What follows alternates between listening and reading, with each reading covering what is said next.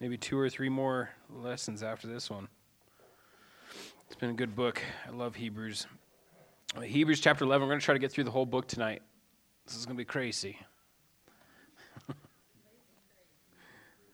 Yeah. So, I mean, you guys know this. This is a very famous chapter. It's called the Hall of Faith. It's like you're walking down this hall with all these guys' faces on the walls. And these guys that were, as chapter 12, verse 1 says, it was a great cloud of witnesses. I mean, they testified to what it was to listen to God's word and then to obey it and to act it out and really to trust in him. And these awesome stories that come through these people, and it's just an encouragement to us. And you get to see that over and over as we go through all these people. And you guys know how faith is. I think one of the examples that comes up in my mind when I think of faith is throwing kids in the air. Now, that's just what kind of guy I am. I just love to throw kids in a positive way. But you guys, I mean, I think everybody could relate with, as you're a kid, your dad threw you up in the air, you know, or maybe your mom was the one that did it in your family. But my dad was the one that did it in our family, and it was a fun thing. It was always fun. And I loved to see my dad when he'd come home from work or wherever, and I would always get thrown up in the air until one time my dad came home, and he'd been up all night long because he was driving, and I think I had to be around 5 years old. And my dad throws me up in the air and then just watches me hit the ground. And then it kind of startled him and he's like, I forgot to catch you. I threw you up there and I was wondering what I was doing, and then the kid just hit the ground. Yeah, you can go ahead and say, okay, that's what's up with you. So that was hard. The faith kind of left after that with my dad. But another thing is that me and my dad, I mean, we love to see how high we could get the kids down to Mexico because they're resilient down there. So we'd see how high we could throw them up in the air and catch them. And these kids love it to death. I mean, a lot of these kids are not having, it's a lot of the street kids and things like that. So to have a man have fun with them like that, have joy and have this laughter going on. Well, the thing was is that me and my dad would get bored after a while because the kids were so trusting. And so we'd figure out other ways we could scare the kids to death.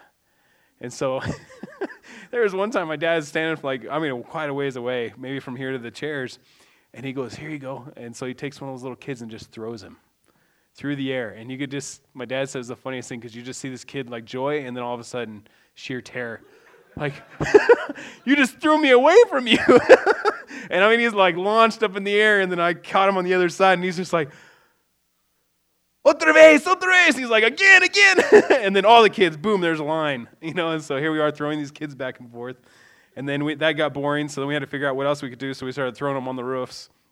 And you throw them up there, and all of a sudden they're sitting on the roof, and they're like, what? But that faith, that confidence, that trust that they had, and getting to have, and that's what we are with God. I mean, that's the thing, is that you walk with him in your life, and you have all these years, you're going to have this faith that's incredible with him, especially as he tries you, and he takes you through some really hard things in your life, and he catches you every single time. You're going to get to see that, wow, every time he's going to do this. He's going to be much better than an earthly father that might drop you or miss you or whatever. But just having God and the walk he takes us through and that walk that he's prepared us for, it's so cool to get to see and have this faith that gets built up to where it gets to a point where you're like, yeah, God, I mean, you tell me what you want me to do, I'll do it.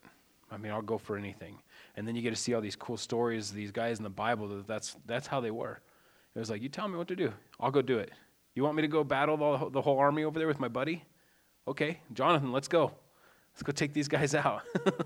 And incredible feats like that, awesome stories that you get to see of God working through men because they're willing to take that step.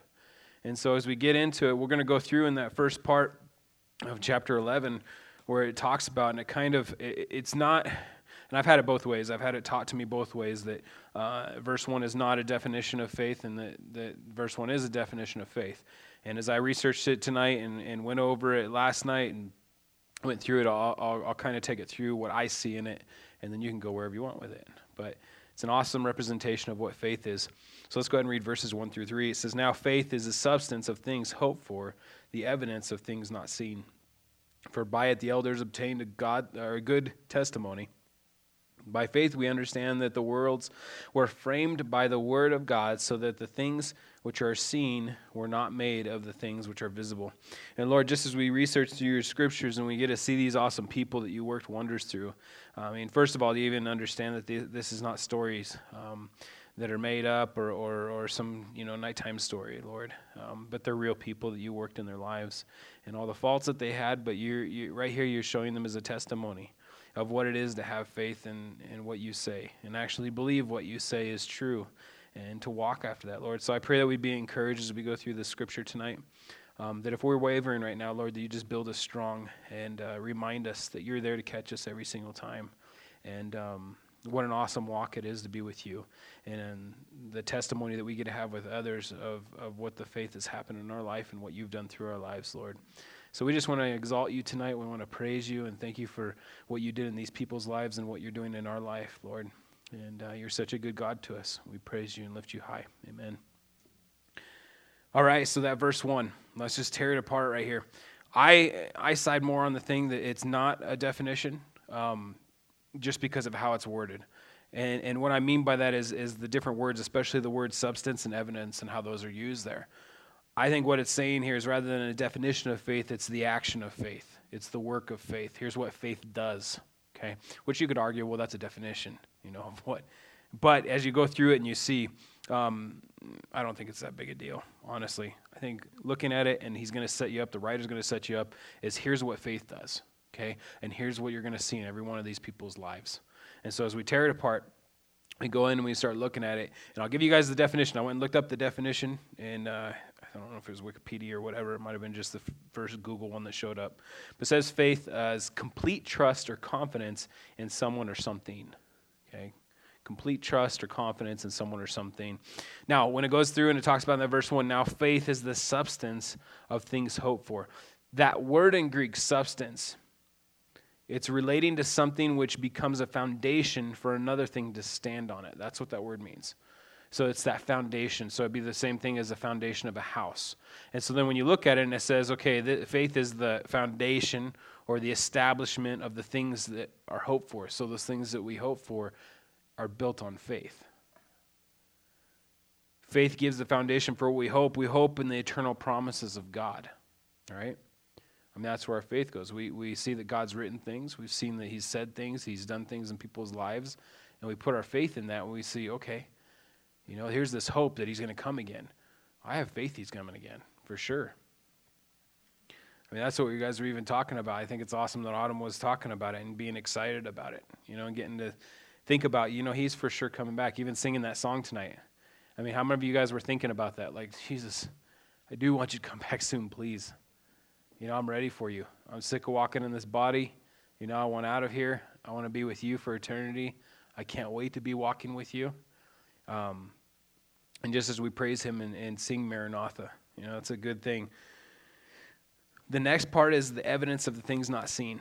Now that word evidence would be assurance is what that word would mean. So it's the assurance of the invisible. So as we grow in Christ, our faith grows because it's put to work. That assurance that's going to happen. So now as faith is the substance of the things hoped for and the evidence of the things not seen, we have that established, that faith that is that foundation for those things we're going to hope for, and it's the assurance of the things that are not seen. Okay? There's a lot of things in life that are like that. I think it's interesting that there's so many people that want to attack the faith that we have. It's so funny. That word is like, it seriously is the F word to the world. Faith. They're disgusted by it. And they'll say how ignorant and foolish and stupid and unreasonable you are if you hold on to faith. It's really the biggest thing that you're challenged with when you go to a university is if you say you have faith in something, automatically they'll challenge your reasoning. And they'll say, well, you're a person that's not of reason then. You don't think for yourself. You've been conditioned in a certain way. And so to break out of that, really, you need to go back to what is true substance, things you can touch, hear, smell, feel. You use your senses. And it's so funny because how in the very first part of that, they're directing you right to humanism. Because it's going to be about you discovering your surroundings, and that's going to be your ultimate, that's going to be your defining line. It's going to be how you interact with the things around you. And it's like, how foolish. Because how many times have you made an error in discovering things around you and it wasn't truth? Things that you've defined in a certain way in your younger age, and then as you get older, you see them in a different way, and you can define them in a different way, a more intelligible way. And here they are in the universities and the schools telling you, no, this is what you're supposed to do. The world's foolishness, right? No wisdom there. And it makes me laugh because there's times that I've gone through and I've debated with professors when they challenge me on my faith, and I challenge them right back, and I say, look, even in your own science, what do you call hypothesis? A hypothesis is a thought that something can act out a certain way. So you have this thought that it's going to go this certain way. I said, well, then what do you do after you have a hypothesis? Do you just let it sit there? I said, no, you act on faith to see if it works out, whether it doesn't or it does. You have to have faith to have that action. I was like, you guys just don't use that word because you're afraid of it, but that's what it is. You believe in something you can't see yet. You're hoping in something that you want to discover. And so you're going to take that next step to try to figure it out. You just don't want to call it that word because then it might be religious to you. The things that you get to see in people's lives that they're so against this word yet. I mean, look when they vote for a candidate. They have faith that that person's going to do what they said. Right? Oh, but faith is a bad word. We can't have that. The other one is that you guys, when we drive on the road, we have faith that the people are not going to come over those lines, as if lines can stop a car. I mean, think about some of the places you're going 70 miles an hour and there's a car right on the other side of this line. It kind of freaks you out if you start thinking about it. It's like, wow, just a little turn, it's done. You know, all these little things, but we have faith that they're going to follow those rules. You could say people have hope that they do. Maybe the faith isn't there. We have faith in stairs and ladders. Think about that. Every time you guys go upstairs, you're having faith that those things are built right. Hopefully Chuck and his guys did a good job on your house. All right? If not, you know where to find him. We have faith in brakes on the car. Guys, we can't see our brakes, can we?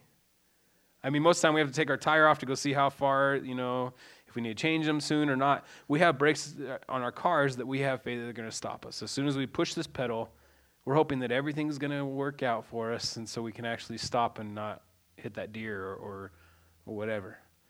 But it's all these things. I mean, you could just go on and list after list after list of how people have a certain faith in things that they can't see, things that they have no control over. But the thing is that why they have it is because it's worked out for them in the past, and it's done its duty in whatever it is. Like every time they go upstairs, well, I've done these stairs before, so I know they're going to work. I mean, how many of you guys been to Glen Eyrie? Not Glen Eyrie. Bishop's Castle. Okay. That is a place that it's like, if you haven't been up them, you're like, the shuffling the foot out there and then a little bit of weight on it to see if it's going to go through. While your kids are just like, pooh, right up the top of it. And you're like, what? Scary, okay? Especially for people like me that are terrified of heights. I mean, I tried to push myself to see how high I could get, and I'm just getting scarier and scarier and closer to the wall to where I'm hardly even using the things that he's built out there. It's like I'm scaling the side of the wall. That's definitely, you want to, do a little thing with the youth group, take them on a faith adventure, go up there. Maybe your parents wouldn't be happy about that, but it is a scary thing, but it's amazing some of those places that will hold you, and it looks like it won't. But there's all these different things that the world wants to go, and they want to ignore this huge word, and they want to define it as something else that they could have more control over. Something that they can put their hands on. Something that they can identify and they can claim it as, this is how I interpret it. And with faith, you can't do that. Faith is a scary thing. Because faith is letting go. It's saying, self, you have no control here. The control has to be given up to somebody else. Now, the faith is a much different, and I don't want to relate it and say the faith with God is the same as going upstairs. I'm just trying to say that they use that word. The faith that we have with God it's a different level. It's a different thing, and here's how it is because we know as we grow as Christians, as we grow, our faith grows too, doesn't it? You guys think when you guys first came to Jesus Christ, there was things that maybe you were asked to do or give up in your life, and you knew there could be consequences for it, like family members are no longer going to talk to you anymore. Friends are going to hate you. All the good friends you had. Remember all those great friends? Do anything for you? Yeah, you had to lose them, right? There was all these things that God would take you through these steps, and especially as new believers, we were like, okay, God, I'm going to try this. This is scary, and maybe we just put a little bit, the foot out there, the foot shuffle, and see if it hold us. But after a while, it's like, you know what? I can give up anything to him because I've seen what's happened in the past.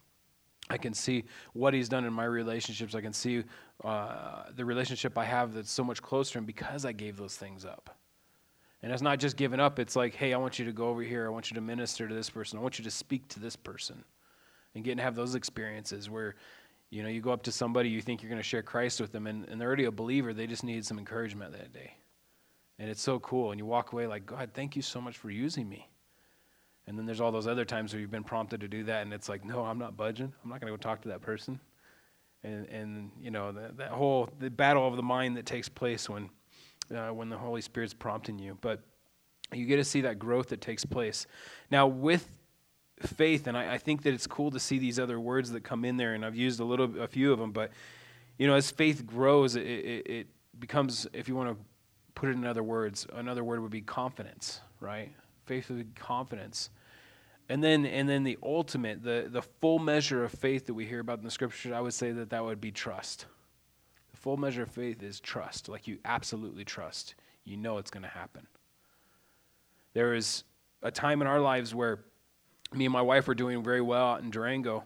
Ava was 5 months old, and I was working for a carpet guy, doing really good, and he just offered me a big sum of money yearly, my own vehicle, my own crew, basically to run his whole company. And I could live in Durango. I mean, that place is beautiful. I don't know if you've been there. I have a nice house, all this stuff. But God already called me out to California to go to Bible college. And it was one of our first times in our marriage where it's like, okay, we have a little kid. We have a sweet job. Everything's working out great here.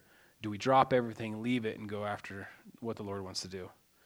And we ended up doing it, and it's so cool to see God build our faith as we went through that process. And going out there with only $150 in our bank account, we didn't do credit cards, so that's what we had.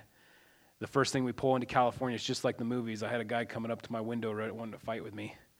Hilarious. I was laughing at him because I was like, this is so cliche. Like, because every reality show had some pretty person get mad at you for cutting them off, come up and banging on your window. And I was like, I'm sorry, man. I thought you were letting me over. Anyways, get into California, and we're left with this, and I have a little baby, and we have no place to stay. The Bible college we were going to go to didn't have families. They didn't allow them on the campus because it was basically one student per lodging where you could have 6 in the same spot. It was when it was full. So we're like, okay, God, you brought us all the way out here. I mean, I know you got something for us. So I was asking around the churches, asking people if they had something for $400 a month or something like that. I could work and go to school and pay for that, and they laugh at me and say, you poor Colorado, and you don't know what it's like here in California. There's nothing for $400, and I'm like, no, there is. I know there is because God called me here, and that's what I can afford. So I just needed to know if you're the one that had it. If not, that's okay. I just need to go find the person that has it because I know somebody has it, and they laugh at us, and then we move on, and we ended up staying in a motorhome in somebody's driveway for 2 weeks. And with no heat, which it's California, but it was still below freezing. And we had Ava, I mean, we were like bawling every little piece of clothing that we could around her to keep her warm in this thing. And then I went and talked to the Bible college, asked if we could get on campus. They said no. Well, then I took Ava back with me. I was hoping. I was like, well, maybe they'll feel bad for us.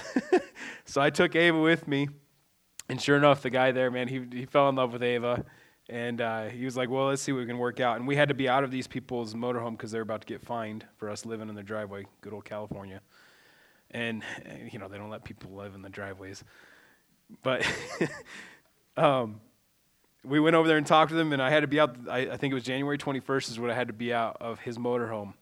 And they said, okay, we'll go ahead and let you out on campus, but it's going to be $1,500 extra for your family plus tuition. And I was like, okay, I don't have that money, but I'll work it off. I'll do whatever you need me to do. And it ends up that we went and talked to somebody. They said, you can come on the 25th over here. And I'm like, okay, we don't know anybody here. I guess that's a couple of nights in the parking lot of Walmart. That's what I thought we were going to be doing in our car. And I was just praying. And then we went and walked over to somebody else that was over the conference center. And they said, well, why don't they just come in on the 19th? And I was like, yes, Lord, thank you. And the guy's like, no, and they're arguing back and forth. And here I am seeing like Walmart parking lot, student housing, Walmart parking lot, and like just watching these guys go back and forth. And then finally they settled on the 21st. And I was like, it's hard not to cry during that time because I was like, God, you are so good to us. I mean, it was just awesome. You care about my little child. I didn't want to be in the parking lot. And you're just good. And after that, it was like one thing after another. We needed a refrigerator. I was frustrated at God because there was no Thrifty Nickel there in California, and I couldn't get a used one. Well, I went down to eat at the well, I don't remember what it was. Basically, all the staff could go down there and eat. And the first thing I meet this guy, being my best friend. He's like, "Hey, do you need a fridge?" That was the first words out of his mouth. And I was like, "Yeah." And it was just one thing after another like that. I got on staff. I was looking for a place for $400 a month to rent. They gave me a place for free. I got a free condo, brand new paint. I got to do all the flooring in it and everything. I was getting paid $13 an hour. All of our family had free food. I mean, it was awesome what God had. I got to go back to those people that were laughing at us about the $400 a month. And I said, "Yeah, you guys were right. I didn't even understand what I was supposed to be looking for. God wanted us to give us a place for free." And they're like, "What are you talking about?" I was like, "Yeah, we got a free place, and I'm getting paid." And it was just awesome. And getting to walk through that with the Lord, I mean, it was just so cool to see that we took our daughter out of a place that was very scary. We had a sure place, and moving and taking my wife and saying, "God, we're in your hands. I know you love my family a lot more." And it was rough in some of those times, but it was so cool to see that faith get into a place where I could absolutely trust him, to the point of, you want us to drop everything and sell everything that we've collected now and move to a foreign country where my wife is going to have a baby in a foreign country, and I've heard how that goes. And just scary things, but it's like, God, that's nothing. I mean, look what you've done. And we know that we're in your hands and you're going to take care of us. And he did. Awesome stories. And just that thing that he's given, and that faith and that confidence, and then what he's just developed into this awesome trust that we have for him. But getting to go through that and understanding that when God speaks, you trust. That when God's word is delivered, you trust in what he says. And that's what we're going to go through. We're going to get to see all these people that God would speak to them, and they trusted what he had said to them. Faith can only be as good as the object that it's being applied to. Faith can only be as good as the object that it's being applied to. We apply our faith to God, right? That's a good faith. Anything in this world, it's not going to be near as good as what you're putting your faith in as if you put it in God and his word. It's not feeling towards God, and that's a big thing, is that faith is not some kind of a little feeling that you have, like that burning in the bosom that the Mormons talk about. I always laugh when they say that. That's their defining feature of how they know they're saved. I'm like, you're trusting in the flesh to know that you're saved. You've read that scripture, right? You don't do that? And they're kind of like, oh yeah, it doesn't make sense. But it's not a feeling towards God's word, but rather our total response in what God has revealed in his word. It's a response, guys. It's our response to him. Oswald Sanders said this: "Faith enables the believing soul to treat the future as present and the invisible as seen." It's a good thing. Faith enables the believing soul to treat the future as present and the invisible as seen. Jesus is coming back. How do we treat that? How do we treat that? Look at all those verses that say watch, right? Watch. Not sit around and watch, but like be that doorkeeper, watching. Be those virgins waiting, watching. In verse 2, he moves on, and after he gives the what faith is all about, and he says in verse 2, "For it by the elders obtained a good testimony." That's what happens. You guys follow, you trust in Jesus Christ, you trust in the promises of God. There's awesome testimony that flows out of that, right? I mean, even the testimony I get to share with you guys of God just delivering everything to our family. It's so cool, and he'll do that with every single person if you're willing to step out there and trust in his word. I know all of you guys in here have an awesome testimony of what God's done in your own lives. Share that with other people. It's so important. So important. This whole chapter is about doing that.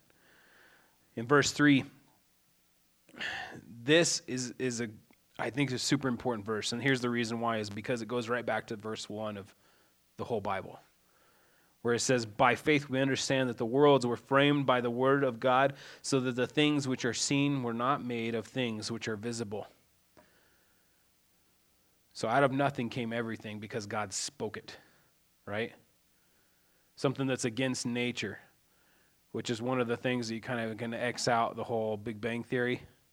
Doesn't work because they believe the same thing, that nothing came, or everything came from nothing, but there was no superior being that spoke it into existence. They just believe that it was. And it's unfortunate that they have chosen to go that way. But right here is, if you cannot believe that first part of the scriptures, you're going to have a tough time going through the rest of the Bible, right?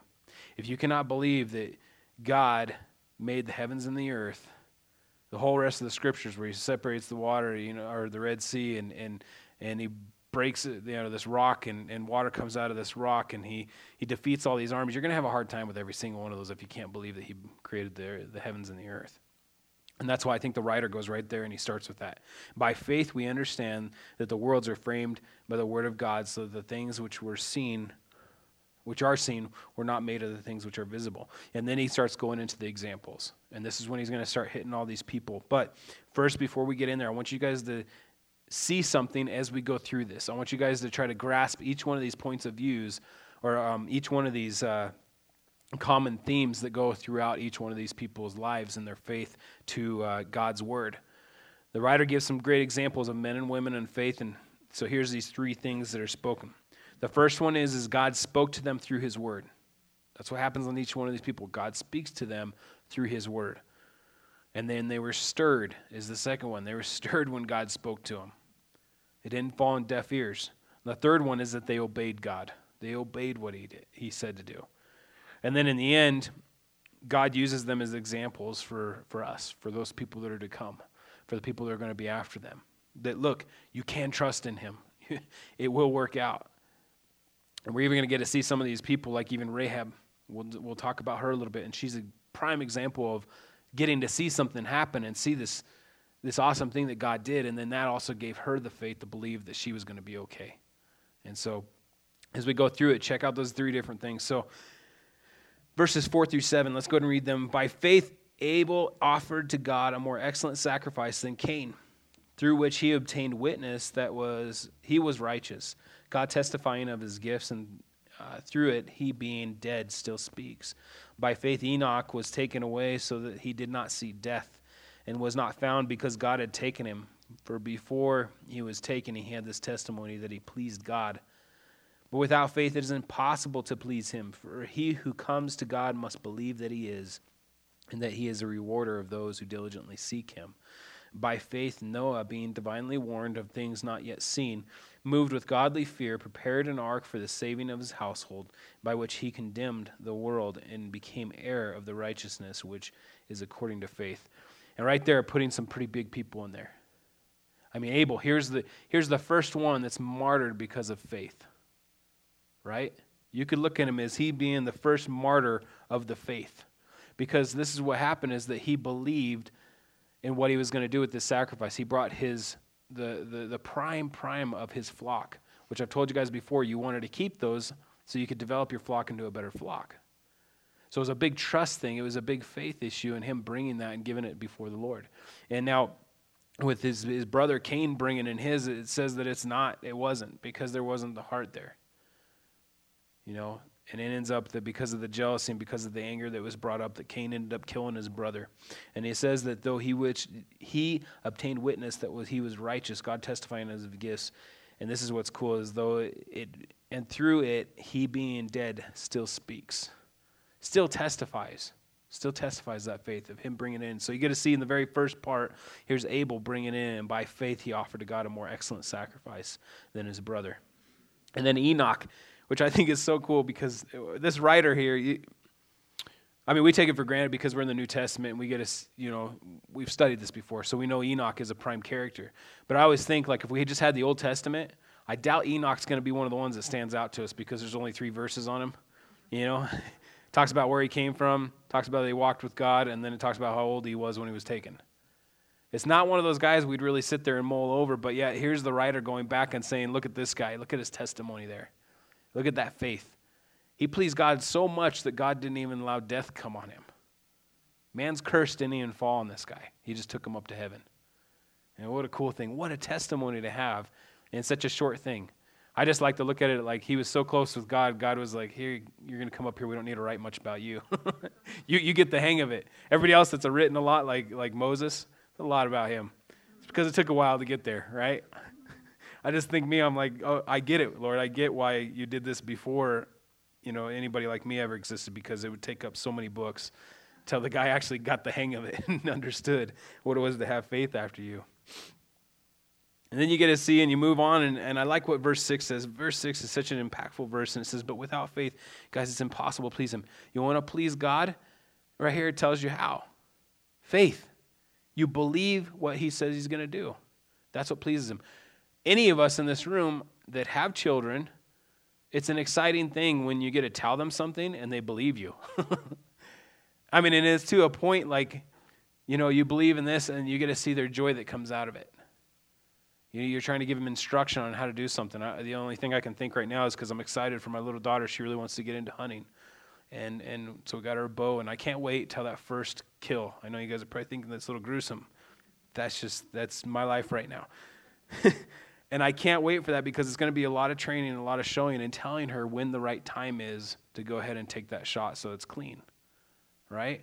And it's going to be such an exciting time because she's going to have this trust in me to go through this whole process, and it's just going to be a time of joy. It's going to be very pleasing to me because my little kid had faith in everything we've brought her up into. And just one of those times, and that's a small example, you guys can think of it, that's how it is with God. As he deals with us and we go through these things, we believe what he says, it's going to make him happy. You guys want to make Jesus happy? You want to make God happy? You believe what he's telling you. You have faith in what he says, and it says that, for he who comes to God must believe that he is, and that he is a rewarder of those who diligently seek him. I encourage people all the time that walk away from the Lord, especially there's so many of our youth now doing that, right? My heart breaks for you guys in this room, and you guys know just having your children, it scares me to death as my girls get older. Because, it's the statistics are getting less and less that anybody that's raised in a Christian home actually keeps following the Lord after. They always break off. Now, I'm not saying they never come back to him. I'm just saying at the first they usually break off. And I always want to challenge them, the kids that do that, is that go and seek him. Go look at everything else. Go look at all the other religions out there, and I want you to seek after God because the Scripture's promise that if you diligently seek him, you're going to find him. That's what his promise is. But you can be lazy and you can just sit back and be okay with how you're doing things because you really don't want to seek after him. But if you're going to be serious about it, because that's what I did in my life, I really got serious. I wanted to understand if he was the real deal. And I sought after him. And this verse is true, I'll tell you for sure, because he let me see him. I got to see him, and it was awesome how he just represented himself to me in my life. In verse 7, it says, by faith Noah, and you guys know this is my favorite character in the Bible. Noah's awesome, right? One of the coolest guys I think that ever lived because of what he went through and what he believed. His faith, I think, is one of the biggest ones out of this group. And you can argue, I know Abraham and Moses, they did some pretty cool stuff too, but Noah, being divinely warned of things not yet seen, and that's a big one, is because this is something that never taken place. I just can't imagine God telling me to do something when there's no logic at all behind it, that I could even reason in my mind of why to do this. You want me to build a big boat in the middle of nowhere because there's this water that's going to fall from heaven that's never happened before. He didn't even define it, I don't think, that much. It only says that it was rain, which we know rain because after it rained. And so the concept. And so here's this guy that he's being divinely warned of things not seen, moved with godly fear, prepared an ark for the saving of his household, by which he condemned the world and became heir of righteousness, which is according to faith. What a cool guy. He becomes heir of the righteousness because he's showing how it's done. You believe in God, you believe in his word. When God says he's going to do something, you move with godly fear, and you do it. And then what happens is you get to be heirs too, right? That's what he says. That we're going to be sons of righteousness. And what an awesome thing. Okay, we'll see if we can get through them all. Verses 8 through 12. By faith, Abraham obeyed when he was called to go out to the place which he would receive as an inheritance. And he went out, not knowing where he was going. By faith, he dwelt in the land of promises in a foreign country, dwelling in tents with Isaac and Jacob, the heirs with him of the same promise. For he waited for the city which has foundations, whose builder and maker is God. And by faith, Sarah herself also received strength to conceive seed, and she bore a child when she was past the age, because she judged him faithful who had promised. Therefore, from one man, and him as good as dead, were born as many as the stars in the sky in multitude, innumerable as the sand which is by the seashore. And getting to see this first part of Abraham, he's going to come up a little bit later too, and is going to deal with him and Isaac. But right here at the very first part is God builds up his faith. And I think it's an awesome study. If you guys ever want to go do it, we always know Abraham is having this awesome faith with his son, right? Go back and look at the process that God took him to before he even got to that point. There's so many neat things that God's ended up taking Abraham through to show that he can truly rely on his word. When God says to do something, you do it, and here's what's going to happen. And here's one of those major times in Abraham's life, is when God said, get up and move. And now this is a hard thing. I don't know, any of you guys, if you've had to do this, where you just get up and you move because God tells you to. So everything that you guys have set up, the good job, all the nice stuff, everything in its proper spot in the house that you've collected over the years, God comes to you and says, get rid of it all. You're moving. I want you over here. You're not going to have any friends there. You're not going to know anybody. You're not going to be able to speak the language there. It's going to be tough. Are you ready to go? You're going to go. That's what Abraham was doing. I mean, he just picked up everything and went to a foreign place to go and set up and do what God had said to do. And he went out not knowing where he was going. Another thing, you're going somewhere where you don't even know. Could you guys imagine that? God says, get up. I want you to start walking. Or get in the car, go load up the U-Haul. I want you to head east, and I'll tell you when to stop. I think about the who was it, Silas and Paul and Silas, when they, and I think it's in Acts 16, when they're going around, they're traveling around and going and visiting the different places. Remember when it says that the Holy Spirit forbid them to go into Asia, right? Well, think about those guys that they were just going. They knew they just had to go, which means that they didn't have any true direction in some of the places they went. Now, I know there's other places that God sent them directly to. But as they're trying to go to different places, all of a sudden they get to this point and God stops them. Holy Spirit stops them and says, I don't want you going in there yet. You need to go this way. Or not, he doesn't even tell them where to go after that. And then he tried another spot and he says no. And then he gives them that vision to go to Macedonia, right, with the guy over there. But it's so interesting that these guys had this like, let's go. If you guys think about that, you don't know how much food to take with you. Right? You don't know where you're going to sleep at. You don't know the dangers along the way. Like, there's a lot of stuff that you're just going. And you're like, God, I'm going to go. You tell me where you want me to end up going. Abraham doesn't even know where he's going. Pack everything up, go. He doesn't know how much food he should have, all these provisions and everything, and he just goes off. That's an awesome faith. Something that would be very hard for us to do. And hopefully the Lord calls you to it someday. Been there, done that. It's good. It's awesome. God is good. It's so good to be with him and when he challenges you to do stuff. It's crazy and it doesn't make any sense. So in verse 9, by faith he dwelt in the land of promise as in a foreign country, dwelling in tents with Isaac and Jacob and heirs with him the same promise, for he waited for the city which was foundations, whose builder and maker is God. And that's so awesome, just showing that representation of a sojourner, that he didn't have a place here on earth, that he's a foreigner. So important for us. Understand that we are foreigners is where we're at, guys. Don't try to set up a kingdom here. Don't get into this place. We're foreigners here. That's why it's so weird. That's why we don't fit in. We don't belong. If you guys are fitting in really well right now, question, why? Why am I fitting in so well when God and Jesus Christ even himself said that I'm not going to fit in well if I'm following him? It really brings up some questions. Am I not being bold? Am I not listening to his direction? Am I not being challenged and I'm not actually stepping out in faith like he's been challenging me? And go back to him and say, Lord, if there's anything that I've said no to you before, please challenge me in that again. I want to take those walks of faith with you and see what's going to end up happening. It could be very scary. Probably will be scary. But it'll be so good and you'll get to see, yeah, I can trust him. Verse 10, for he waited for the city as foundations, whose builder is a marker and maker is God. By faith, Sarah herself also received strength to conceive seed.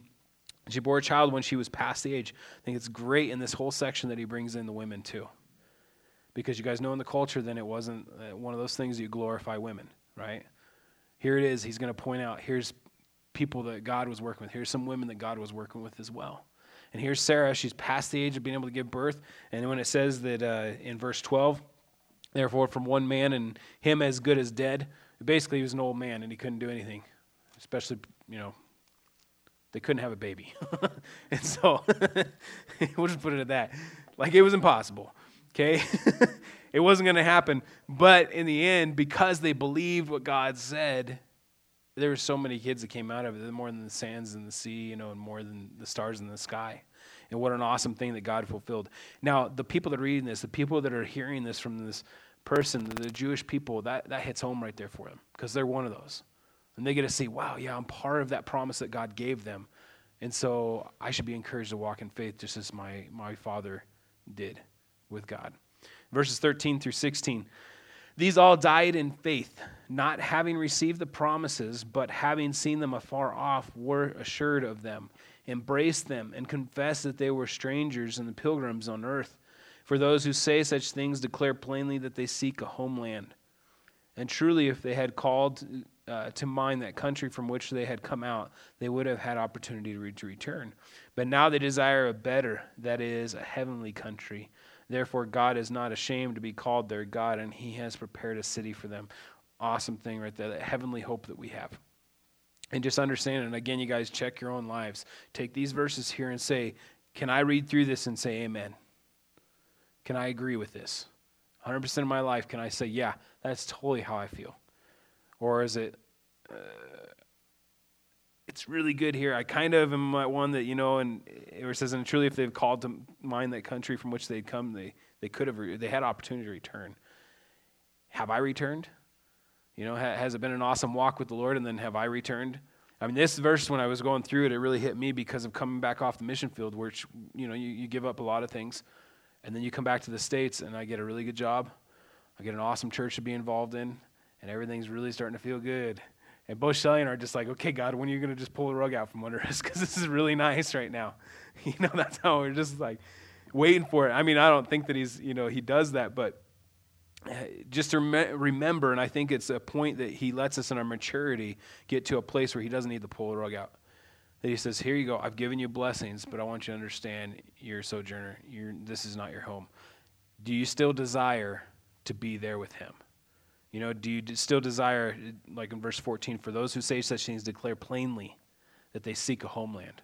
This is not my homeland. I'm seeking a better one. And just to check and make sure, yes, Lord, that's where I am. Lord, if I'm not there, could you please correct me? Be that father, that loving father to me, and just correct me, because I want that to be my passion. I want that to be my focus is on you. Verse 17 through 22, by faith Abraham, when he was tested, offered up Isaac, and he who had received the promise offered up his only begotten son, and of whom it is said, in Isaac your seed shall be called, concluding that God was able to raise him up even from the dead, from which he also received him in a figurative sense. And so cool. Right there showing that, hey, in Abraham's mind, he believed that resurrection could happen, even though he hadn't seen it. This is another one of those like Noah instances, like resurrection. I thought death took a man. That was it. That was the curse. But he believed God could raise him up because he knew there's a plan for Isaac. He was already told this is the plan for Isaac. So God, the only way you can do this is you're going to have to raise him, because I am going to go through with what you've asked me to do. I'm going to do it. Such cool faith there. I mean, I can't, I try to put myself in these men's places and understand what would be going through my mind. Having to put my kid up there and do something like that. I mean, even without the promise behind it, of what God had done, and saying, here you go, God. I'm going to give you the most important thing in my life, and here it is, my child. You can have him. And just giving him up. And what a good place it is to be in that, because he's going to take care of it, and if he has to, he's going to raise him from the dead. You just follow through with what he's asked you to do. And his promise remains there. And I hope that's encouraging you guys. Those of you guys that are going through those tough times with your own children, just giving them up to him and saying, you know what? I just believe what you're going to say. I believe what you've said to me. You have my child. Yeah. Verse 20, by faith Isaac blessed Jacob and Esau concerning things to come. By faith Jacob, when he was dying, blessed each of his sons of Joseph and worshiped, leaning on the top of his staff. I think it's so neat in both of these are things that are countercultural, because it's the second-born or not the firstborn getting the birthright, right? But in faith, they went ahead and gave it to the one that God already set aside to do. We know Esau sold his birthright to Jacob, and then Jacob had to go through a conniving, misleading way to get it, with the help of his mother. And then you get to see that Jacob then blesses Joseph's sons. And I love that part where it says, and he's leaning on the top of his staff. The staff is just such a cool representation because you think of the pilgrim with their staff, like still leaning on that pilgrim staff, waiting to be home, as it goes in that context. Verse 22, by faith, Joseph, when he was dying, made mention of a departure of the children of Israel and gave instructions concerning his bones. Joseph knew that wasn't his home either. He knew he was supposed to be in the promised land. And it's so cool with his faith that you get to see there.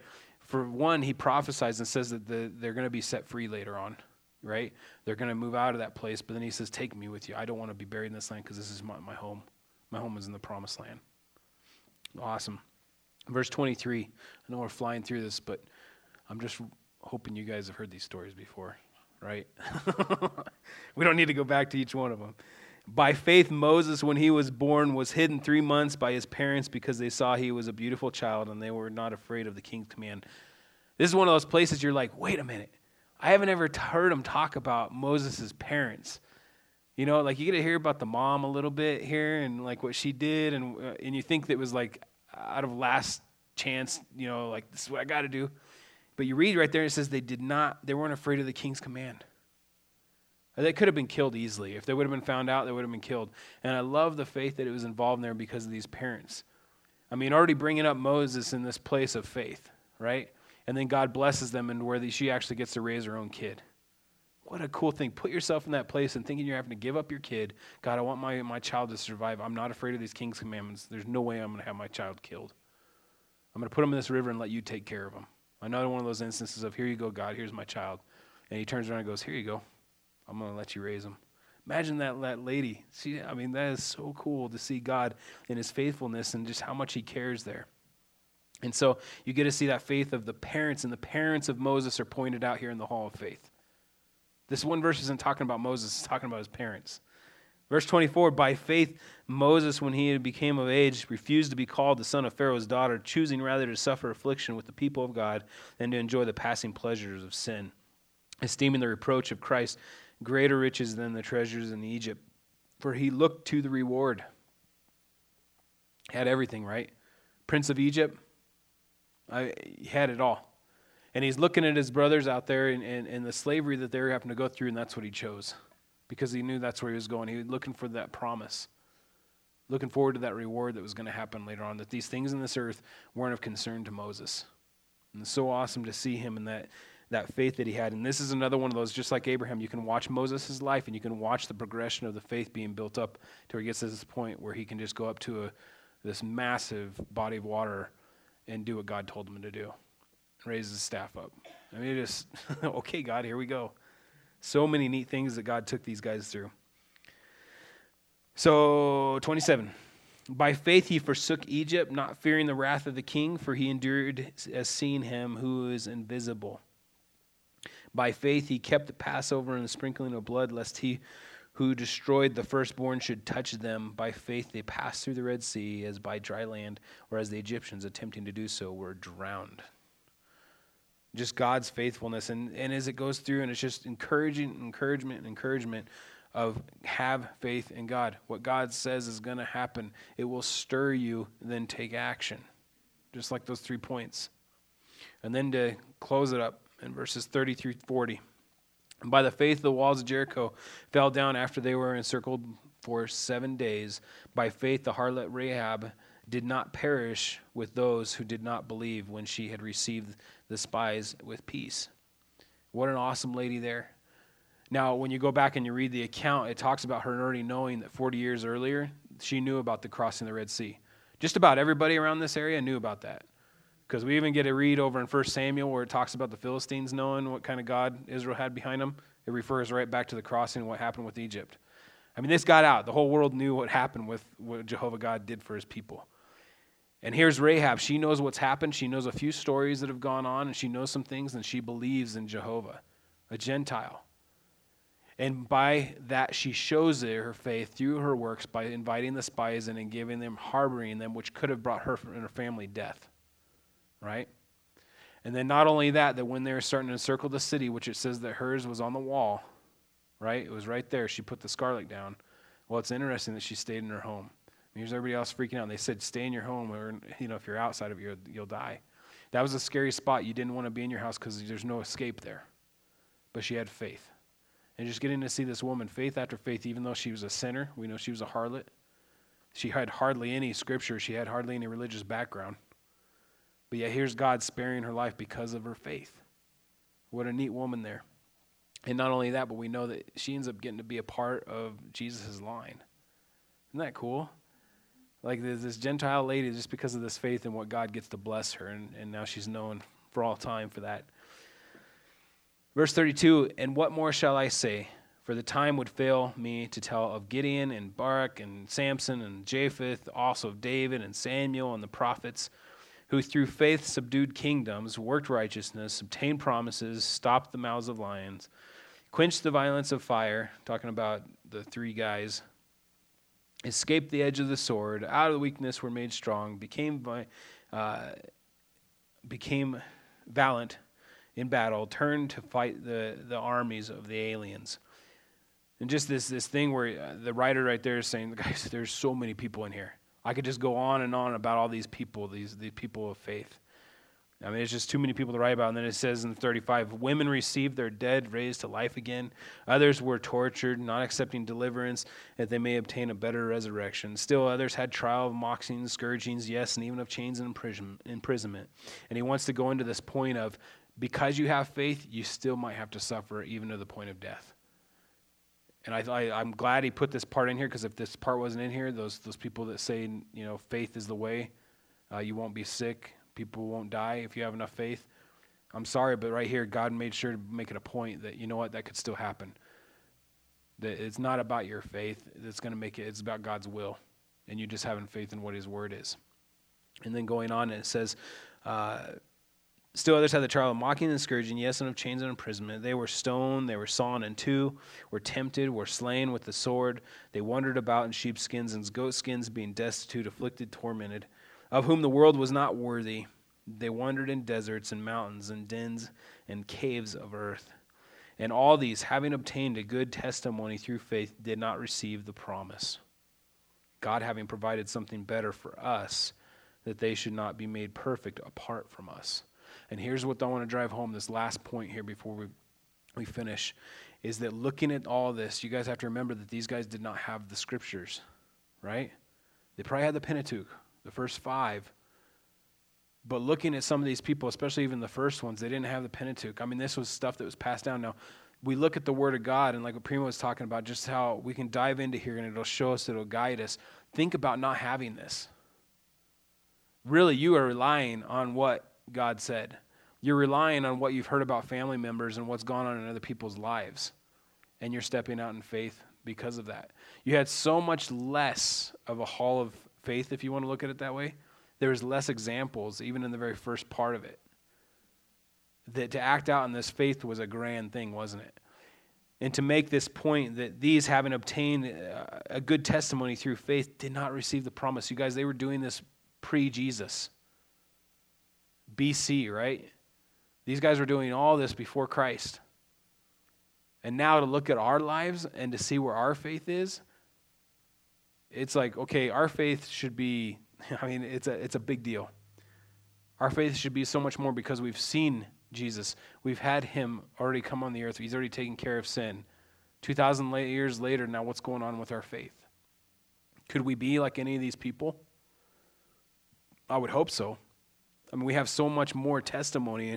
And like what verse 12, or chapter 1, verse 12 says, therefore, we also, since we are surrounded by so great a cloud of witness, let us lay aside every weight and the sin which so easily ensnares us, and let us run with endurance the race that is set before us. We have so much more than these guys had. And if God accomplished this much through their lives, if he did that much in their lives because of the faith that they had, how much more is he going to do through our lives? But that's where that faith comes in and says, God, I want my homeland, and that's with you. And like I've said before, Wes Bentley, awesome guy and what he's done in his ministry, the way that he turned and he said, God, I want to be home with you. Meaning I want my place to be with you. And just looking at our lives, is that where we want to be? Is our place to want to be with the Lord? There was a Dr. George Morrison, he's a Scottish preacher.